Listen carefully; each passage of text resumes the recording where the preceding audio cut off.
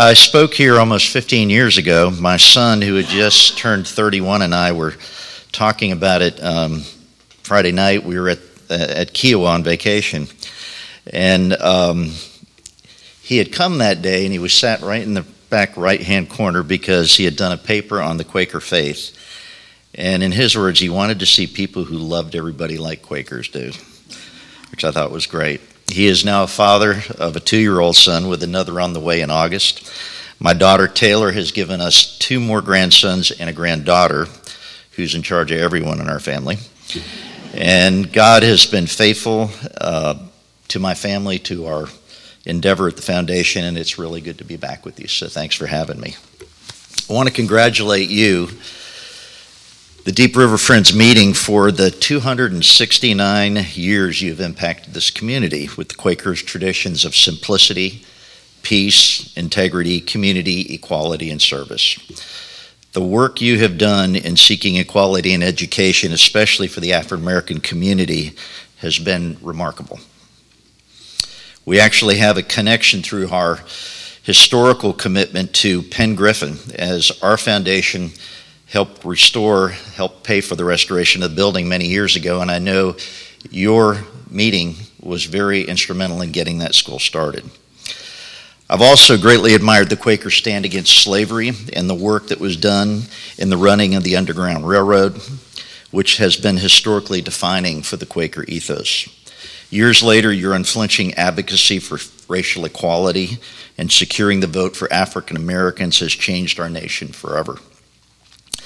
Perhaps you're most well known for your steadfast commitment to pacifism, which is not to say that you're not willing to resist injustice, only that your answer has always been nonviolent resistance, which in turn has impacted such great leaders as Gandhi, Martin Luther King, and Nelson Mandela. Another area of great impact for the Quaker community has been in the movement for the right of women's rights, through which you have underscored that all men and women are equal in the eyes of God. Your work promoting women's suffrage, particularly in upstate New York, has proven that from a historical perspective, the Quaker community has always been ahead of your time. As I was preparing for this talk, I noticed your establishment date is listed as 1754, and I became curious about what was happening at that point in history. And here's what I found. It's going to date you a little bit. 1754 marked the beginning of the French and the Indian War. In fact, Colonel George Washington, our nation's first president, was serving with the British as a colonel in the colonial militia. At that same year, Horace Walpole, in a letter to Horace Mann, coined the phrase serendipity. Later that year, the French and the Indian War would escalate and be followed by the 7-year wars in Europe. So it was indeed a time of great tumult. 1 year later, 1755, Samuel Johnson's Dictionary of the English Language would be published in London. The first steam engine in America was installed. John Adams, our second president, would graduate from Harvard, and General Braddock, who was leading the British troops in the French and the Indian War, would be mortally wounded in the Battle of Duquesne, which is now modern-day Pittsburgh. 2 years later, 1756, Mozart would be born. Britain and Prussia would sign the Treaty of Westminster. Boston would experience one of the worst earthquakes in their history, and St. Patrick's Day would be celebrated for the first time in New York City at the Crown and Thistle Inn. All this to say that we often believe we live in the most harrowing of times, filled with great social upheavals, amazing intervention, and dire events, or as Paul Simon would say, miracles and wonders. The same could be said for the year of 1754, but even then, Quaker values provided a respite from the storm. The title of my talk today is taken from Lincoln's first inaugural address, which was composed in the back of his brother-in-law's store. It always amazes me how these great speeches are written in the weirdest places. He was reaching out to a fractured and embattled nation that was facing one of the most devastating chapters in our young country's history, and he was calling for reconciliation. I keep this on my desk because I love these words. We are not enemies but friends. We must not be enemies. Though passion may have strained, it must not break our bounds of affection. the mystic cords of memory stretching from every battlefield and patriot to every living heart and hearthstone all over this broad land will yet swell the chorus of the Union when again touched, as surely they will be, by the better angels of our nature. This better angels of our nature theme can be seen in the book of John, where Jesus tells us that this is my commandment, that you love one another as I have loved you. And he underscores it by reminding us that greater love hath no man, that he lay down his life for his friends. That particular verse is really meaningful to me because at the back of my Carnegie medal, it's engraved on the bottom. And it's always really been significant because I think we are called to lay down our life for our friends. And your question, would you have done it? My hunch is you would have, because God's amazing where he steps up just when you need him. He then underscores by reminding us once again, greater love hath no man, that he lay down his life for his friends. I believe Jesus is telling us that the virtues I've already listed concerning the Quaker community were a priority to him and should be for all of us.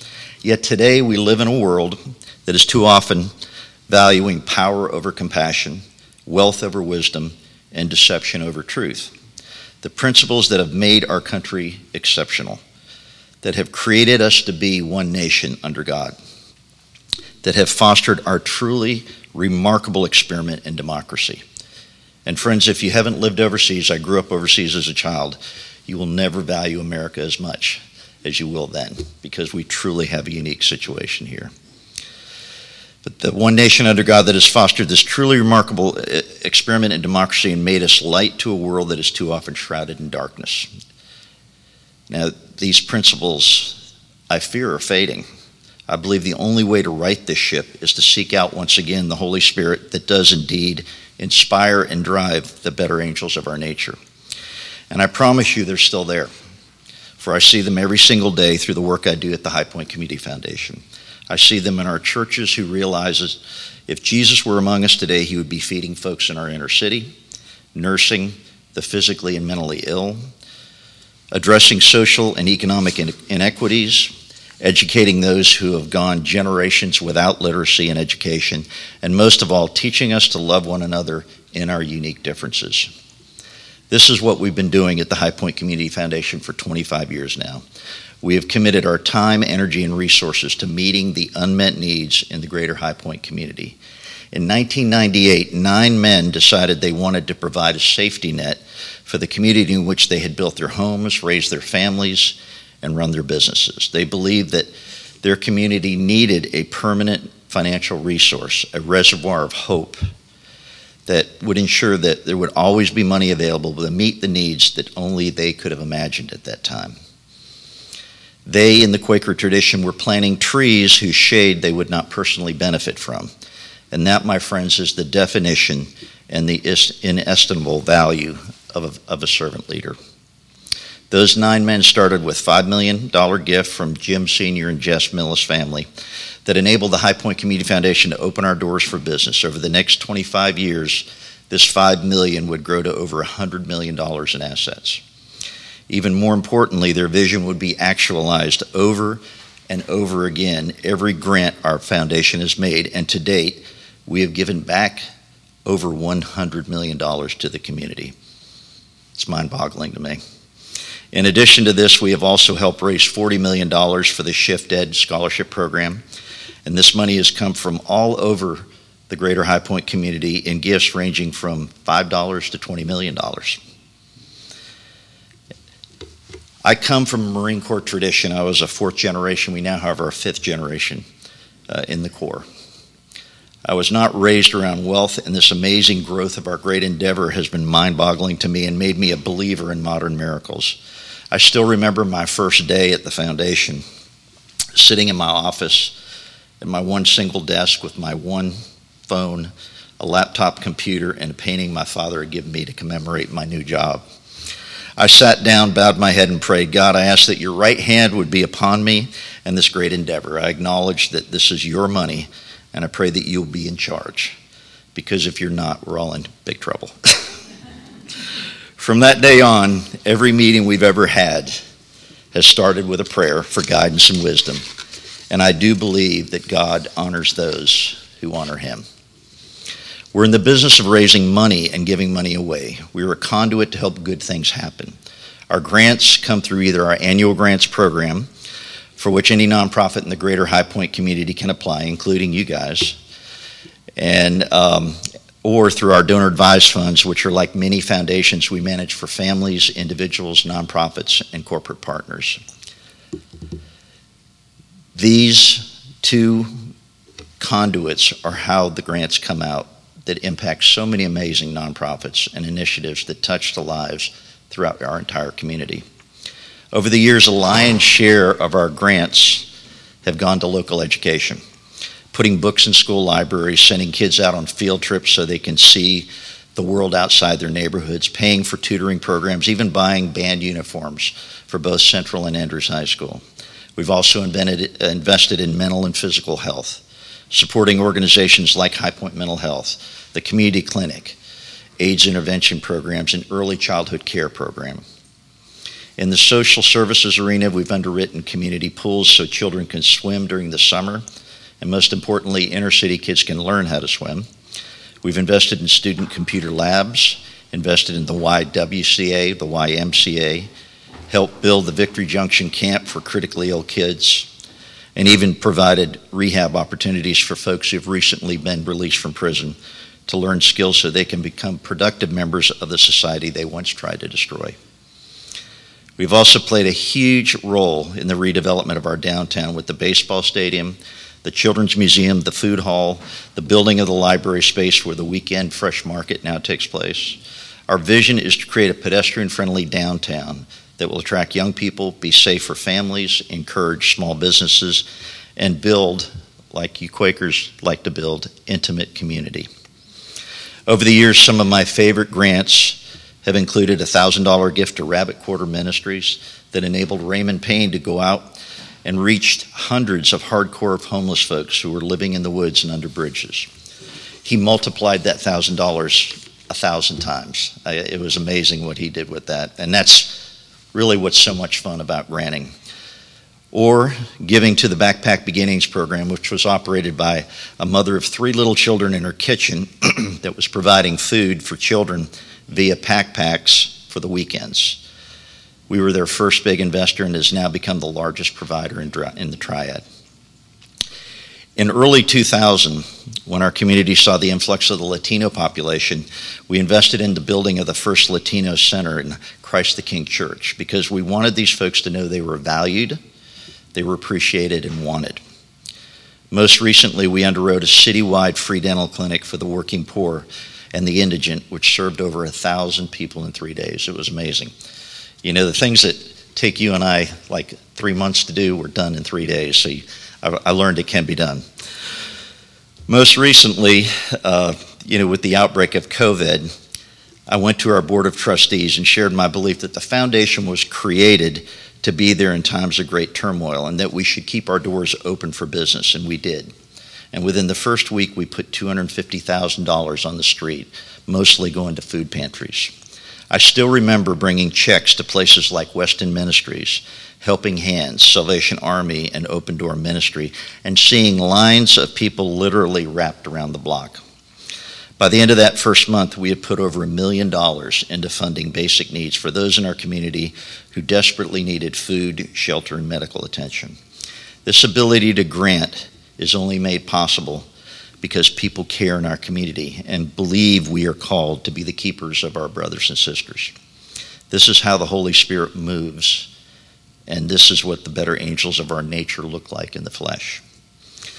I have 5 more years to go before I retire at 70, and my board has just approved what I believe will be the most important initiative our foundation will ever undertake. Our mission is simple. We're taking on the generational struggle for raising the literacy level in our community. We'll be starting with K through 3rd grade with the goal of ensuring that every child who graduates from 3rd grade is reading at grade level. Why is this so important? Because I can make a very strong argument that every social ill we are seeing today can be traced back to a lack of education and the inability to read. Because right now, 1 out of every 4 children going from 3rd to 4th grade are actually reading at grade level. If you can't read, you can't navigate our educational system, and you cannot become a self-sufficient citizen who can give back to your community. Today, more than half of our workforce is functionally illiterate. This is unacceptable and so fixable.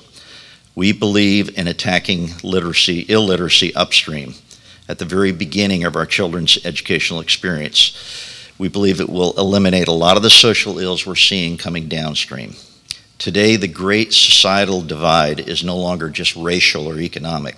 It is now the difference between those who can access knowledge and use it to enhance their lives and those who cannot.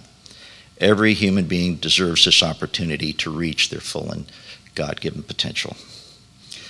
As I said, we're a catalyst grantor, a grantor who sees a need, knows how to invest wisely, and can help our community with solutions that will take us all to the next level. I absolutely believe that we can do this with literacy. So this is how I've spent my last 25 years of my life. I've always considered our foundation a ministry. I believe this is God's money and that we are called to be good and faithful stewards. I've had the distinct privilege of working with over 138 trustees, 13 chairmen, and an extended foundation donor family who all embrace the better angels of our nature ideal every single day. I have come to understand the secret of true happiness is not the accumulation of wealth, fame, or power. It is instead found in sharing, loving, and providing a hand up to our brothers and sisters in need. A wise man told me that at the end of our lives, the only things of value we still have are those that we've already given away. That is what laying down our lives for our brothers and sisters looks like. And I'm honored to be among friends today who understand this and who have been faithful to this call of the Holy Spirit and will continue to serve as an example of the better angels of our nature. I pray that God will bless each of you. I pray that he will bless this meeting place. And I pray that his hand would be on High Point, the Triad, and this entire country, because I think now more than ever we need that. God bless you all. Thank you for having me.